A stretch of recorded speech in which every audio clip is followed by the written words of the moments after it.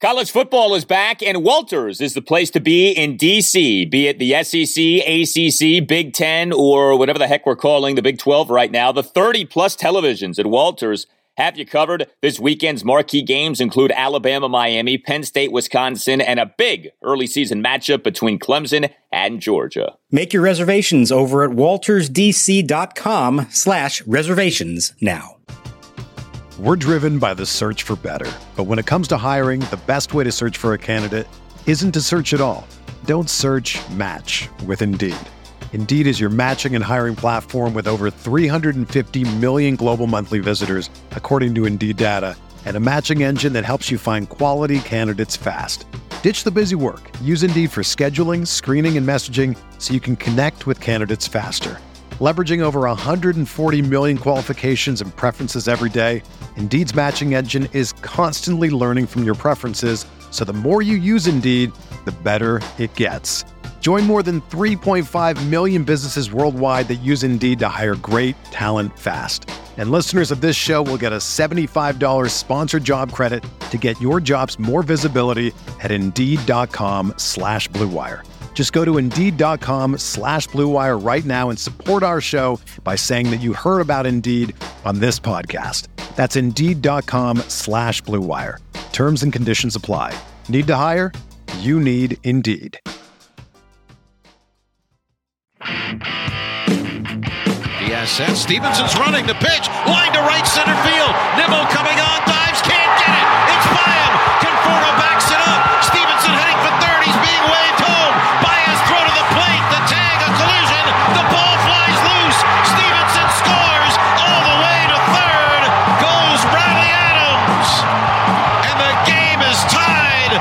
The Nationals 2 and the Mets 2. Here's the 1-2. Swinging a line drive, base hit, left field, over the leaping Keyboom, down the line, headed to the corner. Alonso will score. Conforto racing around third. He's being waved home.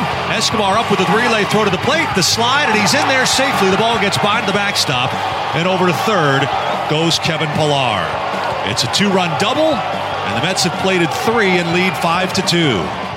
And welcome to Nats Chat for Saturday, September 4th, 2021. Happy Labor Day weekend to everyone, along with Nats insider Mark Zuckerman of MASNsports.com. I'm Al Galdi, host of the Al Galdi podcast. Another roller coaster affair for the Nationals on Friday night, and ultimately another loss, a 6-2 10-inning loss to the New York Mets at Nationals Park in Game 1 of a 5-game series. Yeah, get used to seeing the Mets for a few days. The Mets are about to be the house guests who won't leave. The Nats offense basically did nothing for 8 innings. Then came a 2-run ninth off Mets closer Edwin Diaz. And then came Austin Voth giving up 4 runs, 3 earned in the top of the 10th inning. Nats have dropped 6 straight. Now we're 23 games below 500 at 55 and 78. But as we like to say, it's not about the outcomes of these games. It's about the potential building blocks in these games. And this was another game in which there was a lot to like. Riley Adams, Luis Garcia, Lane Thomas, Patrick Murphy.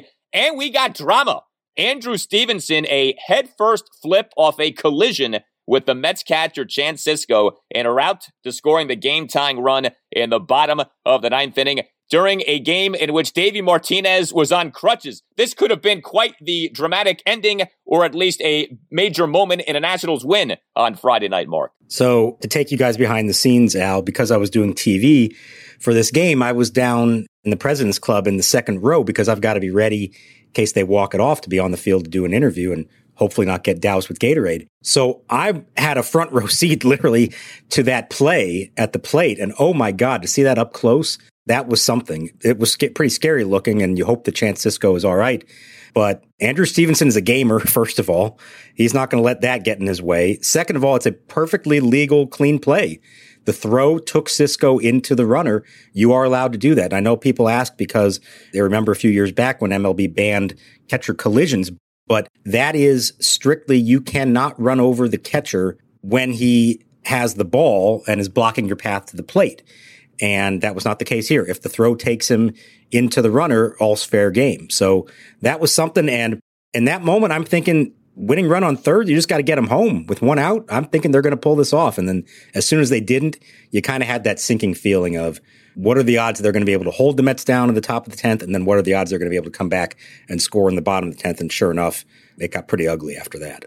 Yeah, it did. That was not a pretty top of the 10th inning, to be sure, but that was some moment for Andrew Stevenson. Collides with Cisco, flips over head first, and then has the presence of mind to scamper back to home plate on his stomach to slap home plate for the run. That was just such a great visual. We don't get, obviously, home plate collisions often anymore, but, this Nats season, right? We haven't had many moments like that. In a game in which the Nats had not done much offensively, to have a moment like that late in the game, great to see that. Nats Park, it felt like for so much of the night, was waiting for a reason to erupt. The Nats get to Diaz again. The ballpark erupts, and then, of course, comes the rest of the game. I mentioned Davey Martinez. So he recently underwent a procedure on crutches, basically isn't moving as he's watching the game in the dugout. How's he doing? What exactly did he have done to him?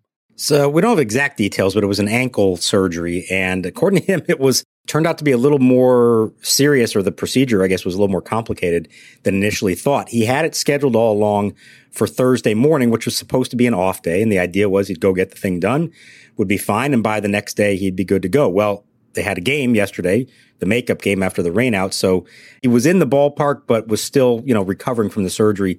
So he watched from his office on TV while Tim Bogar managed. But then today, he's feeling fine, but he's not moving around real well because of it. He had kind of the air cast going on his leg. So he made his way to the dugout and then plopped down on one of the benches, put his foot up, and didn't move all night. And I'm sure for him, that's a tough thing because he's a guy who moves around. He wants to be really involved and, couldn't make the pitching changes. We were all wondering what happens if there's a controversial play and he's got to come out and argue with the umpire. Could he do it or not? So without knowing exact details here, I'm guessing it may still be a little while till he recovers. But, he's good. He's able to play or may able to manage. Sorry, nothing like that. But just a strange thing. And I mean, you mentioned how close they were. So this was the 2-year anniversary of the famous comeback against the Mets and Edwin Diaz with the Kurt Suzuki home run, the great call by Charlie and Dave. Kurt Suzuki has done it again! Bang! Zoom goes Suzuki! It's one of the wins of the year! And if you walked out of this ballpark when the Mets scored 5 runs at the top of the 9th inning, you blew it! The crowd was like waiting for something. Like you said, they were into it all night. It was a good crowd. And the 9th inning's happening and people are into it. And it felt like, a big game. I know it's a bigger game for the Mets than for the Nats, but I feel like even for the Nats, these are big games for them because for all these young players, they're kind of sick and tired of battling. They want to win one of these. I know we talk about the wins and losses don't really matter, but it's wearing on them because they're not getting blown out. They're in every one of these games. Every single night they have a chance to do one more thing and win the game. They want to start winning these. And so I think it's actually hurting them a little more than you might imagine under the circumstances. They're ready to start winning some of these close games. Oh, yeah. I mean, for them, they're certainly allowed to feel however they want to feel. I just know for me, watching the team, rooting for the team, observing the team, I'm not invested in the outcomes. But that's me. Like, everyone's allowed to sort of feel how they want to feel about this. I just don't think the outcomes matter that much. With Edwin Diaz, just as an aside, boy, has he been a bust for the Mets over these last few years. I know saves aren't everything. This is now 16 blown saves for Edwin Diaz with the Mets over the last 3 seasons. And remember that trade that the Mets made? They gave up one of the top prospects in baseball to the Seattle Mariners. Get back Robinson Cano, who's been a flop. And Edwin Diaz largely has been a bust. And the Nats, it feels like, have gotten to Diaz so many times over these last 3 years. Get to him again on Friday night. Yeah, you almost feel like Luis Rojas would have been better off using Jeurys Familia in the 9th. The Nats have more trouble with Familia, as you saw in the 10th, than with Diaz. And it's funny because it's not like there's many guys left who faced him in the past. These are all new hitters, aside from, Soto and Zim maybe. But it almost looked like a feeling of confidence when facing him. I mean, Soto, how often do we see Soto go after the first pitch like that and drive it the way he did for the leadoff home run to get things started? That obviously perked everybody up. Zimmerman walked it. But I mean, Riley Adams, let's talk about this kid because more and more, I mean, he looks like he knows how to hit big league pitching. And that was a fantastic at bat, driving a ball to the opposite field gap to bring home Stevenson for the tying run. And then also the presence of mind on his part to take third base on the tail end of that. There was a play a week or two ago where he singled and there's a play at the plate, and he stayed at first base and didn't advance to second, and that kind of cost them. And I wonder if somebody spoke to him about it, or he maybe realized it himself, and he was much more aware of it this time and able to take the extra base, which, put himself in position to win the game, and they just couldn't get him home. So I think there are a few things to get into here with Riley Adams. He was the Nats starting catcher and number 6 batter on Friday night. Like you said, the guy can hit. That is as clear as can be. He gets on base 4 times in this game, goes 2 for 2 with a double, a single, a walk, and a hit by pitch. The hit that he had in that Nationals 2-run 9th inning, a game-tying 1-out opposite field RBI double to the right center field gap off Edwin Diaz on an 0-2 pitch. And then scoring from first is Andrew Stevenson in that dramatic moment. Adams in the game also with a 1-out single in the bottom of the 7th. He had a 1-out 5-pitch walk in the bottom of the 5th. He had a 2-out hit by pitch in the bottom of the 2nd. He threw out a runner on an attempted steal, goes 1-2 on runners trying to steal, but that was some throw that Adams made to get the runner trying to steal. Adams throwing out Jonathan Villar on an attempted steal of second base for the 2nd out in the top of the 9th inning. Soto a step or so toward the line and right. Runner goes, big jump. Throw by Adams. The tag. He is out at second base. Oh, Villar looked like he had a great jump, and he's in shock. What a throw by Riley Adams to Alcides Escobar. And Adams made the throw off making a nice backhanded catch of a low pitch in the dirt from Ryan Harper. I thought that was impressive. Riley Adams, of all of the newcomers for the Nats here since the sell-off, Josiah Gray probably has been the most impressive, but you could make the case for Riley Adams, especially considering the circumstance now. Keibert Ruiz clearly is the Nats' number 1 catcher, at least in the moment. But interestingly to me, Adams gets the start on Friday night, and all Adams continues to do is hit. Riley Adams with the Nationals, .370 batting average, .482 on base, .609 slugging. I don't think I have to remind people the Nats traded Brad Hand to Toronto to get Adams. Hand DFA'd by Toronto this week, and interestingly, he was warming up in the bullpen for the Mets on Friday night as the Mets claimed him off waivers from the Blue Jays on Thursday. Were you surprised that Riley Adams got the start in this game? We figured he'd play this weekend with the 5 games in 4 days, but game 1 of the series, Riley Adams is the Nats starting catcher. Yeah, I was a little surprised by that. Obviously, you knew he was going to catch one of the 2 games on Saturday, and then probably another one at some point this weekend. By catching the first game, obviously he's going to catch probably the nightcap, I guess, on Saturday with Ruiz catching the first game. Now, maybe Ruiz can then catch each day after that because they're all day games, so there's no quick turnaround. So maybe the idea here was 3 day games, 2 night games. Let's have Adams catch the night games and Ruiz catch the day games. Maybe that's what it is. I'm not entirely sure.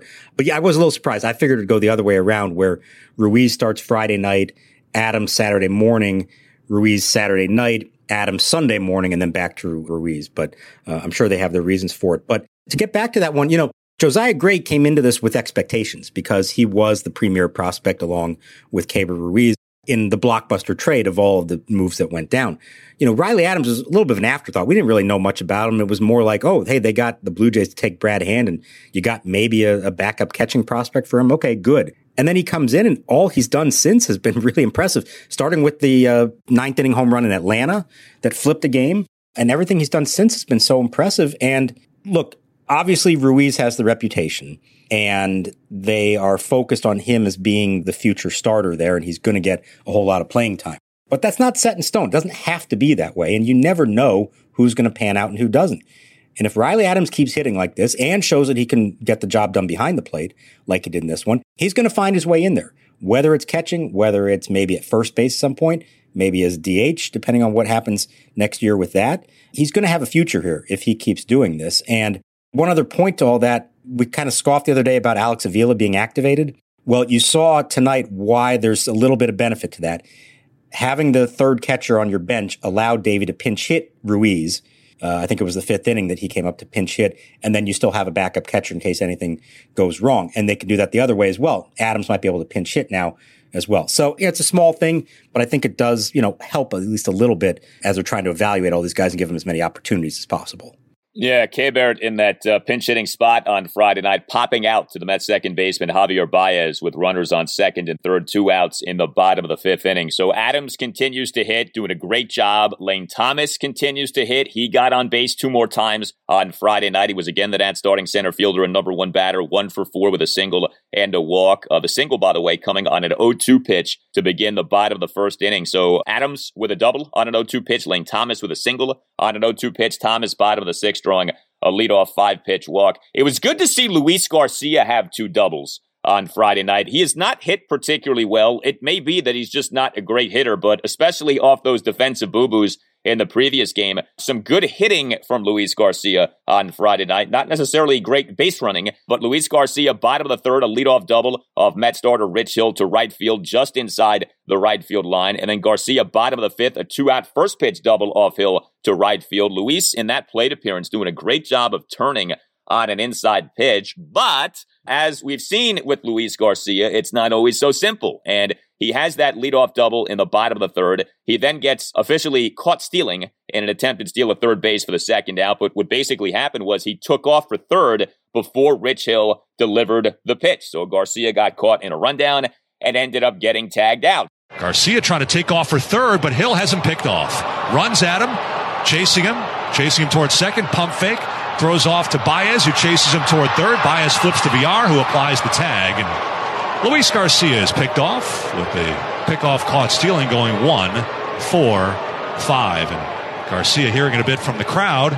We'd love to sing the praises of Luis Garcia, and we should to an extent. 2 doubles in a game is nothing to scoff at. But another moment where you're like, Luis, we know you're young, but that's not the kind of thing you can be doing. So we haven't done one of these in a while, but I've got to make an official ruling. That was a toot bland, Al. That was absolutely a toot bland thrown out on the bases like a nincompoop. No excuse for it. You can't leave second that early, and was thrown out. And, it killed a potential rally there. And the other one was, when he was the automatic runner in the 10th inning, and it's a 4-run game, and all of a sudden Familia tried to pick him off, or he threw back to second base. And you're like, what are they doing? They're trying to catch a 21-year-old off guard and steal an out there. So other teams are noticing that he's a little careless out there, and he's got to clean that up real quick. Those are things that have to be done. There was also in the 1st inning another base running mistake. Lane Thomas on first base, running on the pitch, drive to deep center that's caught. He has to turn around and go back to 1st, and he missed second base on the way back. And just looking at it from afar, it looked like not that he just missed the base, but that he didn't know he had to touch the base. Swung on and hit in the air to right center field. Long run for Nimmo, and he makes the catch. Thomas has to retouch at second, but Nimmo threw the ball to second as Thomas is racing back to 1st and able to get there. But Thomas did not retouch. He's going to be out. He's going to be out. He did not retouch. He did not retouch. And that's a big no-no. I mean, you have to know that from a very young age. So there are still some things being taught up here that shouldn't have to be taught at the big league level. These are things that need to be learned at a younger age, at a lower level of baseball. And unfortunately, some of these young players are still having to learn that. So that's the negatives. Now, with Garcia, what's weird is he's hitting lefties. He's hitting 333 off lefties and slugging over 500 against them. He's not hitting righties under 200 against them for some reason. And I don't know why that is, except to say that it's not just a small sample size, because he had good numbers against lefties at AAA as well.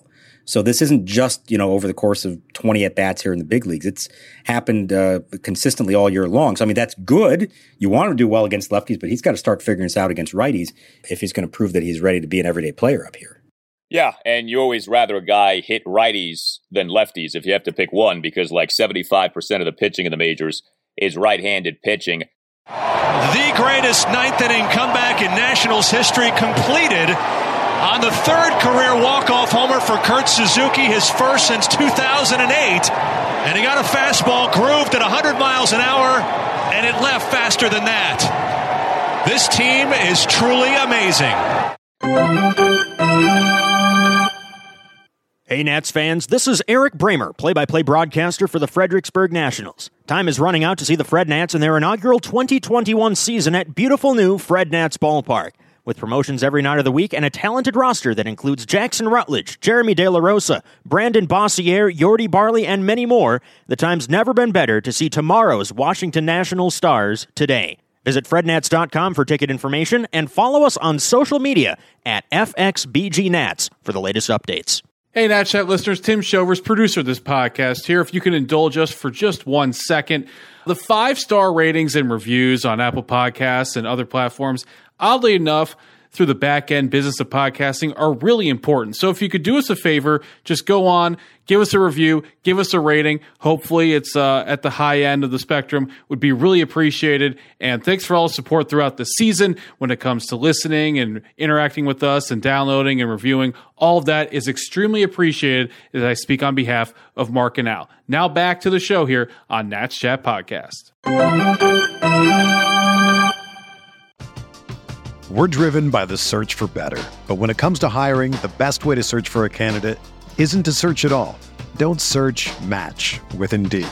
Indeed is your matching and hiring platform with over 350 million global monthly visitors, according to Indeed data, and a matching engine that helps you find quality candidates fast. Ditch the busy work. Use Indeed for scheduling, screening, and messaging so you can connect with candidates faster. Leveraging over 140 million qualifications and preferences every day, Indeed's matching engine is constantly learning from your preferences, so the more you use Indeed, the better it gets. Join more than 3.5 million businesses worldwide that use Indeed to hire great talent fast. And listeners of this show will get a $75 sponsored job credit to get your jobs more visibility at Indeed.com/Blue Wire. Just go to Indeed.com/Blue Wire right now and support our show by saying that you heard about Indeed on this podcast. That's Indeed.com/Blue Wire. Terms and conditions apply. Need to hire? You need Indeed. And Diaz delivers. Soto swings and skies one of the year deep down the left field line to the corner. Pilar going back at the wall. He leaps and it is caught. Goodbye! On the first pitch to Juan Soto. An opposite field home run right down the left field line.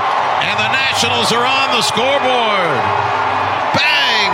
Zoom goes Soto with his 24th home run of the year.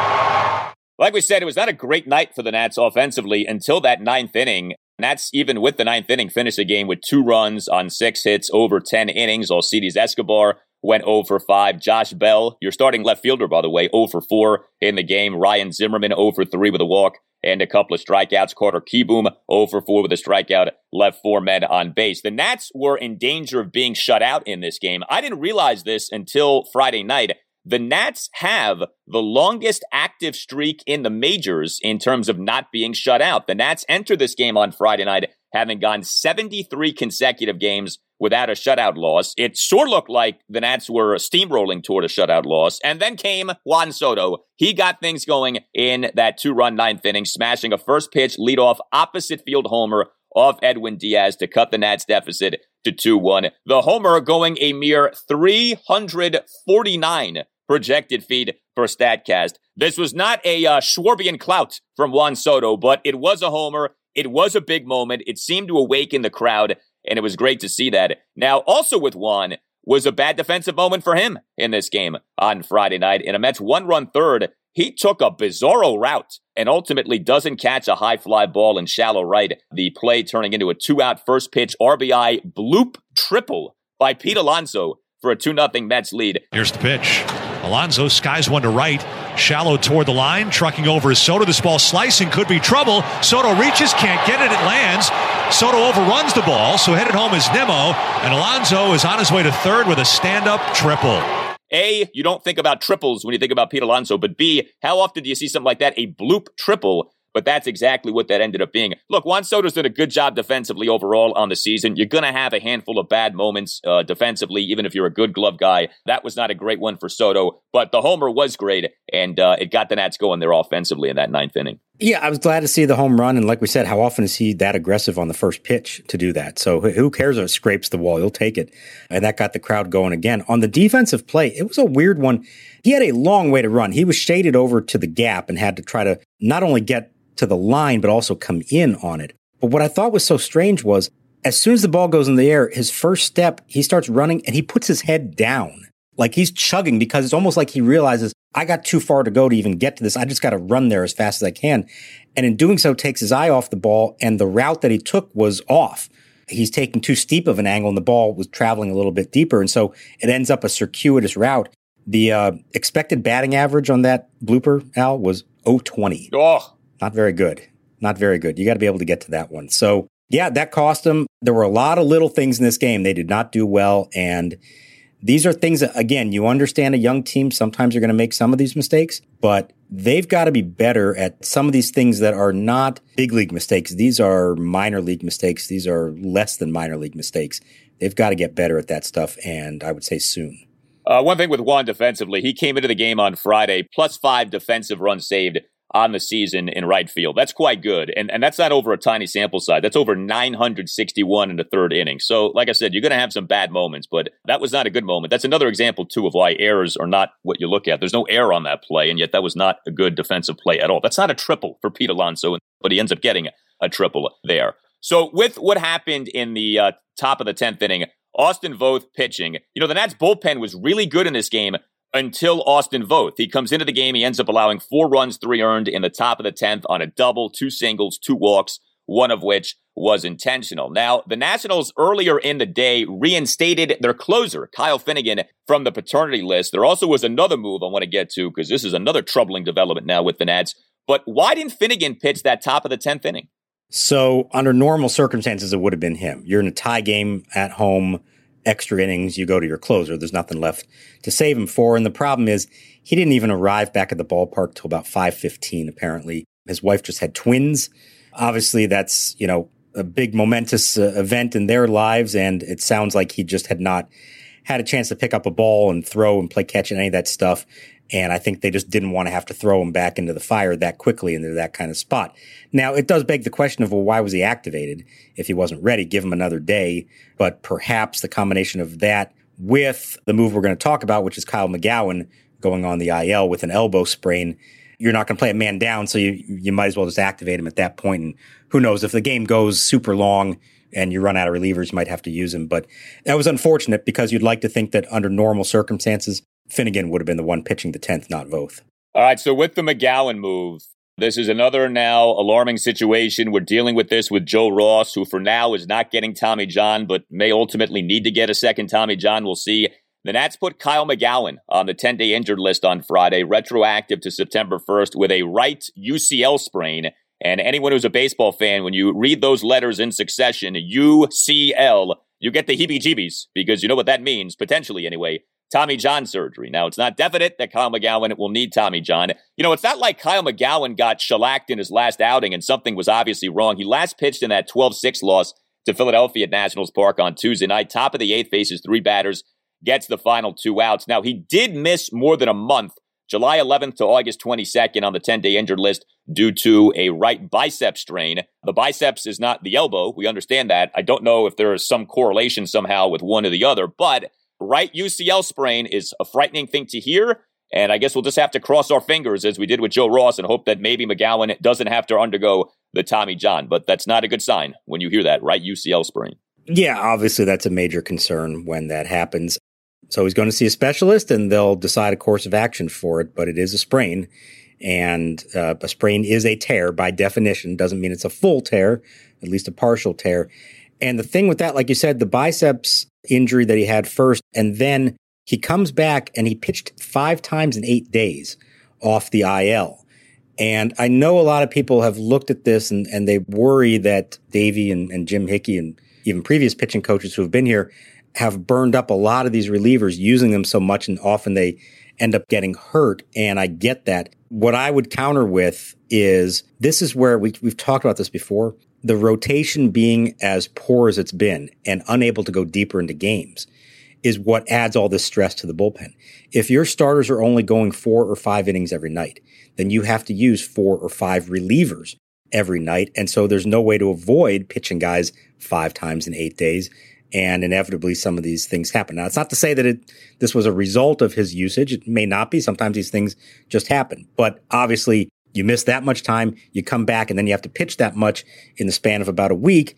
You're going to wonder if that had anything to do with it. And so I continue to say, well, one of 2 things. One, they've got to next year have at least another starter, if not multiple starters, who can give you 6 innings. I think it just makes such a difference if you have that.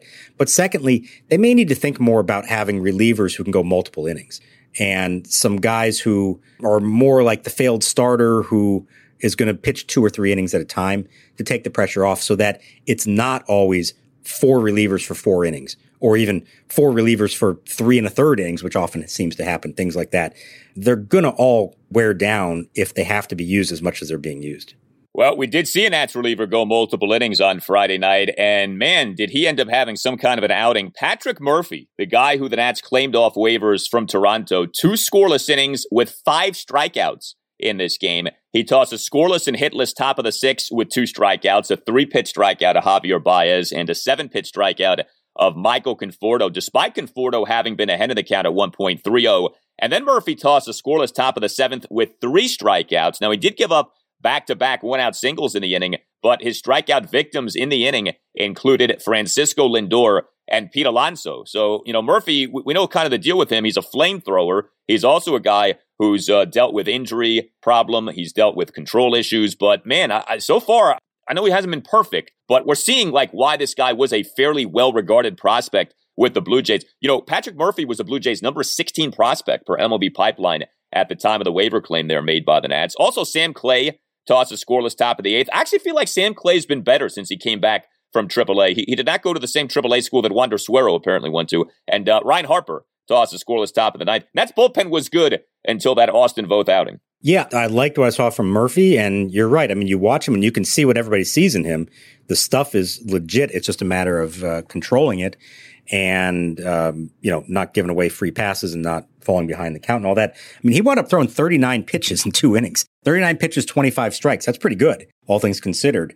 And maybe that is somebody who can give you multiple innings like we were just talking about, and that makes a difference because you don't have to use as many guys. Had this game just been regulation, they only would have used 3 relievers, and that's okay. You can get by with that. So that was good. I agree. Sam Clay's been a lot better since he came back from AAA. Throwing strikes, not falling behind the count, has been much better against lefties. So, that's good. Ryan Harper had the scoreless 9th to help set the stage for a potential rally in the bottom of the 9th. And there are intriguing pieces in this bullpen, but as much as they have to pitch and as inexperienced as they are, you're going to have blowups. It's just inevitable. Law of averages says that 1 out of every 4 guys who comes into pitch is going to have a rough one. And too often that's costing them games. So to me, the fewer relievers you can use per game, the better off they're going to ultimately be. And maybe these guys, pitching, say, 3 times a week instead of 5 times a week, it's ultimately going to be better for them and better for the team. It would be nice, but the complete collapse of the Nationals rotation is why that's the case. I think everybody's aware of that by now. The complete collapse of the rotation is why Sean Nolan on Friday night made his 4th start for the Nats, although I will give him credit. He's done a good job over these last 2 outings. All things considered, Sean Nolan's been solid. And Nolan, in this 6-2 10-inning loss to the Mets at Nationals Park on Friday night, 2 runs in 5 innings. Given the circumstances, I think you take that from Sean Nolan. Sean Nolan, people got to remember this, he had not pitched in a Major League regular season game since October 2015 until this season. This is another one of these reclamation projects who the Nationals have had to lean on this year. But he's been good now in each of his last 2 starts. Again, it's all relative, but in this game, he gives up 5 hits, the bloop triple, gave up 3 doubles, but one of those doubles was a bloop double, also gave up a single, had 3 strikeouts, only issued 1 walk, did issue a hit by pitch. He did throw a lot of pitches, 102 pitches over the 5 innings. But I tell you what, he showed some toughness too in this game. So he gives up a run in the top of the 2nd on a 1-out opposite field bloop double by Javier Baez to shallow right field, followed by a 1-out RBI single by Michael Conforto. The single deflecting off Nolan's left deltoid area. Nolan's a lefty, so hitting him on his pitching arm. He gets dropped to the mound. 2 balls, 2 strikes. The pitch, swinging a shot, deflected off. Nolan goes into center field, and he's down on the mound. Up with the ball is Thomas, rounding 3rd. Coming in to score is Baez. Now Nolan up on his feet. Appeared to be a glancing blow. I'm not sure where it got him. if you just watch the thing in real time and don't see a replay, it almost looks like he gets hit on the head or in the face. So it was kind of a scary moment, but he stays in the game, does then give up a third consecutive hit, a one-out double by Kevin Pillar. But Nolan did then record the second and third outs in the inning and ended up giving the Nats, again, 2 runs in 5 innings, knowing that this is a guy who hadn't pitched in a major league regular season game since October of 2015. I think you take 2 runs in 5 innings from Sean Nolan. Oh, yeah, absolutely. And I also, from a distance watching it, was worried that he was hitting the head. And that was a scary moment when he goes down and, was back up and he threw the warm-up pitch. But as you watch the replays of it, you're thinking to yourself, okay, he may be like running on adrenaline right now, but eventually this thing's going to really start to hurt when it's your pitching arm that happens to. And to his credit, he's gutted it out after that and throws 102 pitches, like you said, in 5 innings. And, the thing that impresses me is he's now made 3 of his 4 starts against the Mets. So they know him. There's no mystery factor there anymore. And he's actually been better, arguably, each start against them. So that's good if he can show that he can do that, when a team obviously knows what to expect from him. So good for him. And obviously he's part of the rotation now. He's not going anywhere. And thankfully he won't have to face the Mets anymore. Gets to see him against somebody else. Well, the Nationals will be facing the Mets again and again and again over these next few days. We have a doubleheader on Saturday. Game 1, 1:05. Game 2, 6:05. We know that Eric Fetty is starting Game 1. He'll be opposing Marcus Stroman. We don't have an official starter for Game 2. I know there's been a lot of speculation about who this might be. Who do you think it's going to be? Well, let's first talk about who it's not going to be, okay? Because the bigger names that people are wondering about. Cade Cavalli is scheduled to start on Saturday for Rochester. Sorry, everybody, but they're not going to make that move just yet. Seth Romero is also in Rochester. He's not going to be called up yet. They still need him to build his innings up. He missed most of the year with injuries, was officially like on a rehab assignment at Fredericksburg, and now is just finally at AAA for the first time in his career. So we may see him before it's all said and done, but he needs some more time to do that. And so I think who that leaves as the most likely candidate would be a guy by the name of Josh Rogers, who was an Oriole at one point, was picked up by the Nats after the season began. It just kind of works out that he's on schedule. He's done all right there. He was originally scheduled to start Friday for Rochester and wound up not making that start. And well, I haven't gotten it confirmed. I think I was told that he is certainly an option for this one. They were probably waiting to see how it went in Friday's game with the bullpen, and they'll see how it goes Saturday. If somehow Eric Fetty goes 7 innings in the opener in a complete game, then maybe they say we can get by with a bullpen game. But my hunch would be that Josh Rogers is most likely to get the call. And, we're going to be seeing some guys who we weren't expecting and hadn't heard much about and probably aren't really part of the long-term plan around here. But for now, it's about who you have that's available to you that can maybe give you some innings. And in a 7-inning game, you don't have to go that far. So give them 4, keep the game close, and hope the bullpen can do the rest. Yeah, I can talk about Josh Rogers a little bit. He was taken by the Yankees in the 11th round of the 2015 MLB draft.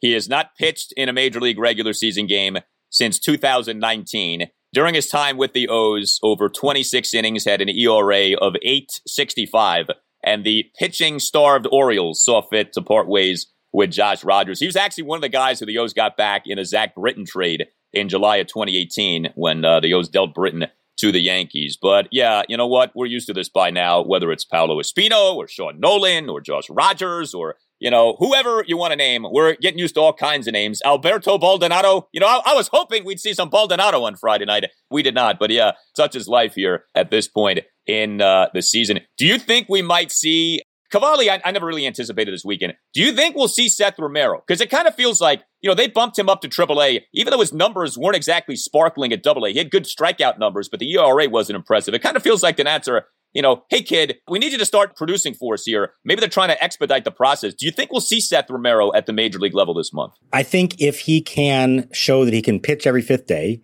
and build his arm up and give him 5+ innings and have some semblance of effectiveness, yeah, because he is somebody you do want to take a look at. He may not be an elite prospect at this point, given everything that he's been through, but he was a first-round pick, and he's still young enough that you aren't going to totally give up on him because of all the first-round picks they've had at the moment, he might be the number 1 bust among those because of off-the-field issues, because of injuries, And the rare times that he has pitched just hasn't been that effective. He did finally make his major league debut last year as a reliever. It was a couple appearances before he then got hurt again.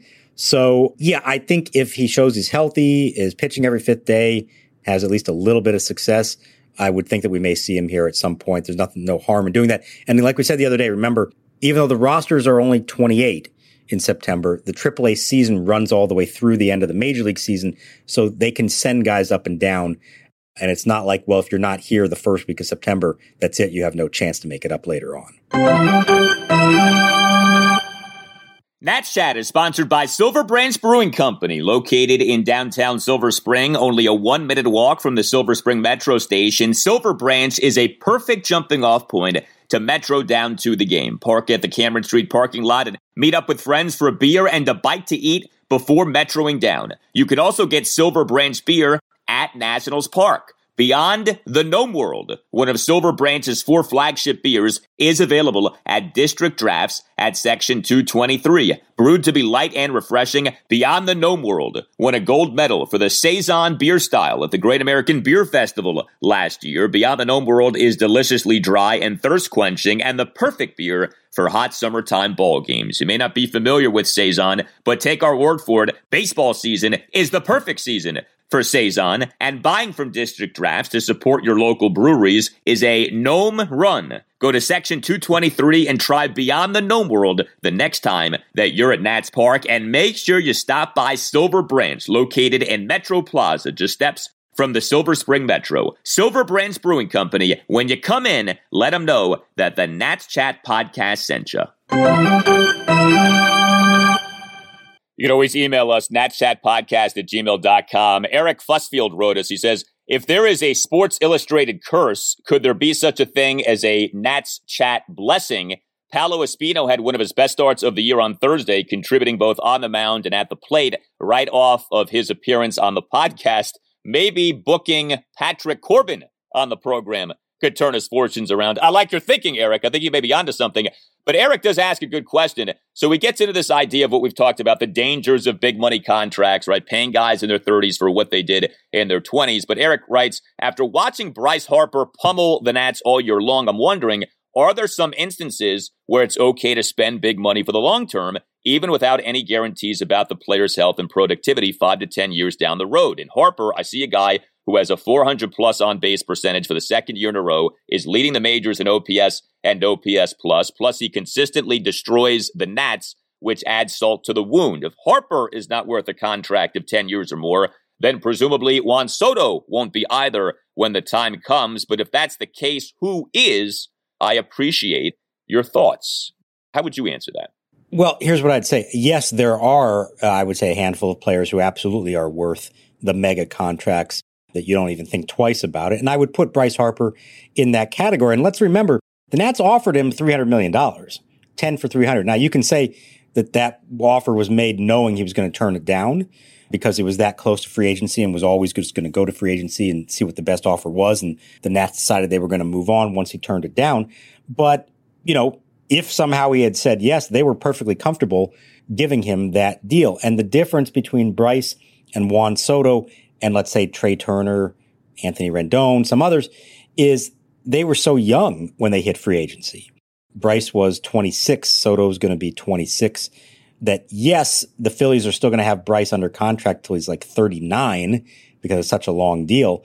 But you take the back end of that contract and you say, well, we're just going to live with whatever he is at that point because we're still getting 5-6 years of him in his prime, in his late 20s and early 30s. And so you say this will be worth it. You're not signing him once he's already kind of past his peak.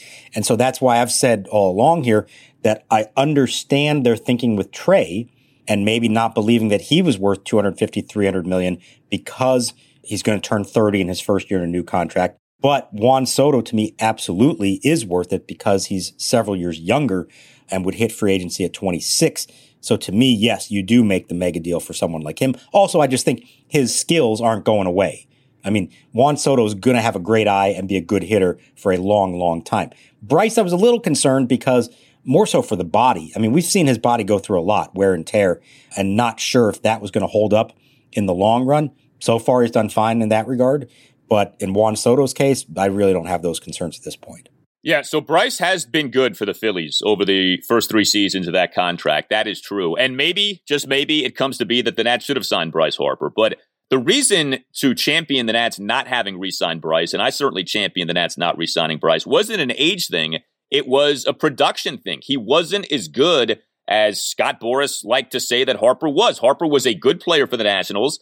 He had an all-world season in 2015. Everyone knows that. But outside of that season, there was a lot of inconsistency. And while the overall numbers, especially like the rate stats, were good, he was not the elite player that people thought he might be, that he was, said to be by some. He missed a good bit of time due to injury. He had issues defensively. And not that WAR is everything, but go back and look at Bryce Harper's season-by-season WARs during his time with the Nationals. They're very underwhelming. Once you put aside 2015, we thought that 2015 was the start of, okay, now he's just going to go on a tear in which he's an MVP candidate every season. No, 2015 was the outlier for Bryce Harper with the Nationals. 2015 was not like a new normal with Bryce Harper. And so he had a lot of sub-2 WAR seasons with the Nationals. He had a lot of seasons in which he missed time. It's not that he was a bad player for the Nats. Obviously, he's not a bad player.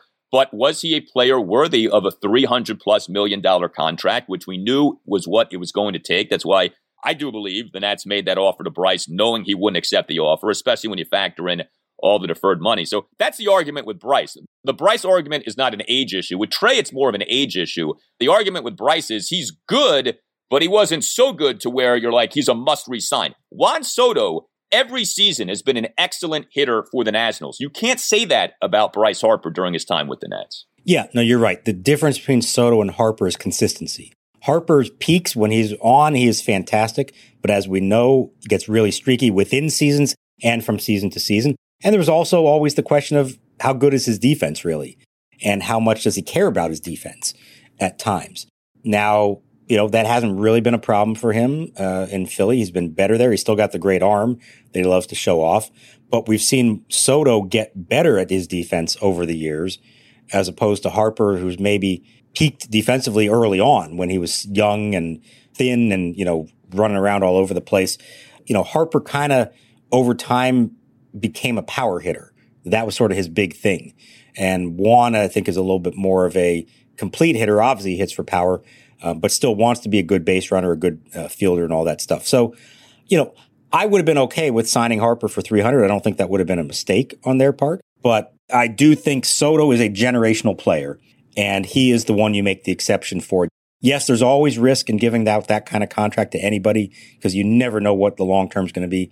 But I just feel like there's no doubt that Juan Soto, as long as he stays healthy, is going to be a consistently excellent hitter for a long time.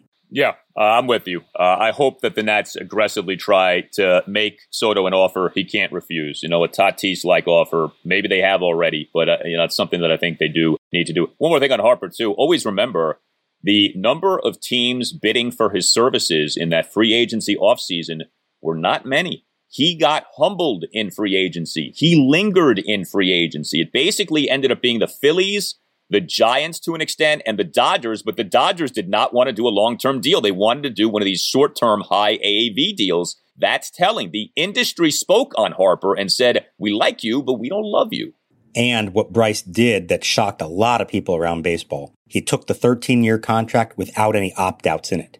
And the thought, everyone immediately was like, why wouldn't he take an opt-out? That's what all these big-time clients do right now. Why wouldn't he take it? And the answer was, he never flat out said it, but the sense I've gotten from other people about it and just knowing him a little bit myself, he didn't want to ever have to go through that again. That free agency process was not at all what he thought it was going to be. He was humbled, you're right. And in the end, it was like, all right, where am I going to play for the rest of my career? I don't want to ever have to think about this again. And that's why he took that deal with no opt-outs. And you're right, the Phillies were the only one that aggressively went after him to that extent. And then at his introductory press conference, he talked about bringing a championship to Washington, D.C., mistakenly. And sure enough, a championship did come to Washington, D.C. in 2019.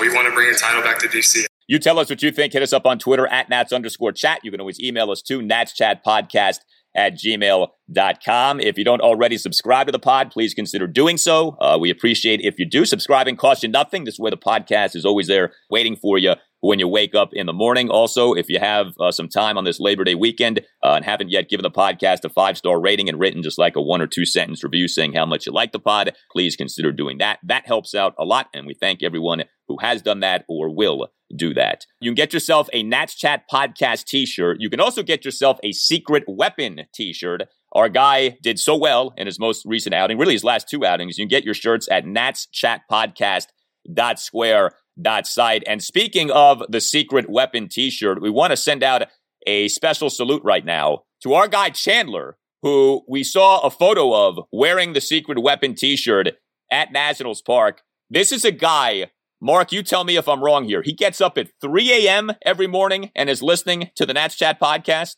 That's what he told me. He was right down by the dugout during batting practice. He shouted out my name. I turned around and saw him. He showed me the shirt. He said he's a loyal listener. He's up at 3 a.m. every day listening. I said, oh, you might be one of the first ones. He says, I think there are a few in Europe that are ahead of him as we've been trying to figure out. I know we heard from one person somewhere in Europe that we think might be the first listener every morning. He didn't tell me if he's getting up at 3 so that he can listen to it, or if he just has to get up at 3 o'clock anyways for whatever reason, and he's glad that it's available to him at 3 a.m. I hope it's that and not the latter, because if anybody is losing sleep and waking up super early just to listen to us, I think you need to reevaluate your priorities in life as much as we do appreciate it. So thank you, Chandler. We do appreciate it, and good to see you here at the ballpark tonight.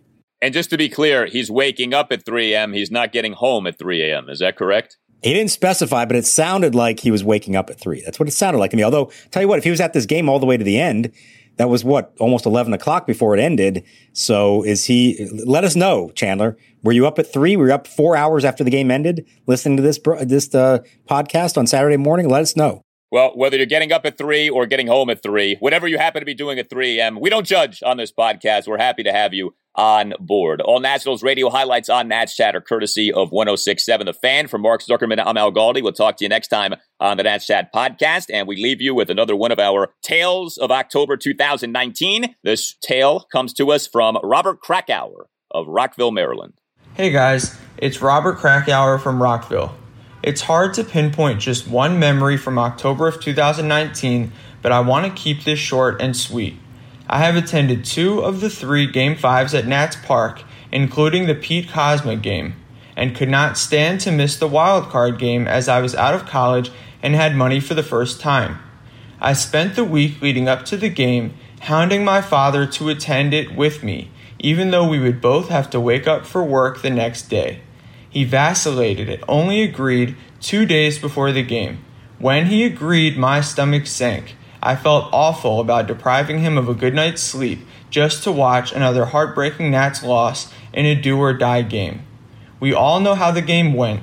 It was certainly the greatest sporting event I have attended, and I have been at all the big ones in D.C. for the last 15 years. The funny part is, from our seats in right center field in front of the scoreboard, we could not see the right fielders all game. They were blocked by seats from our angle. We jumped for joy when Soto got the hit, and I will never forget the beer being sprayed in the air. What an incredible moment and scene to be a part of. It was not until the train ride home, however, that we discovered what had transpired in right field. A man on the train coming from work said, "You guys must have been going crazy when Grisham misplayed that ball." We looked at him in bewilderment, and he informed us of the crucial detail of the greatest sporting event of my life. Life is crazy, isn't it? Lastly, I would like to say, in Rizzo we trust. Now Hudson with a 2-2 pitch. Swing and a miss! Blows him away with a 98-mile-an-hour fastball. One away here in the 9th inning. The Nationals 2 outs away from a trip to Los Angeles. Spring is in the air at Littleton Coin Company, and we want to help you brighten your collection. Visit us at littletoncoin.com all month long to enjoy 15% off your purchase. With a wide selection of coins, paper money, supplies, and more, Littleton Coin Company has something for every collector's taste. Use promo code SPRING at littletoncoin.com for 15% off your purchase all month long. Restrictions apply. Littleton Coin Company. Serving collectors since 1945.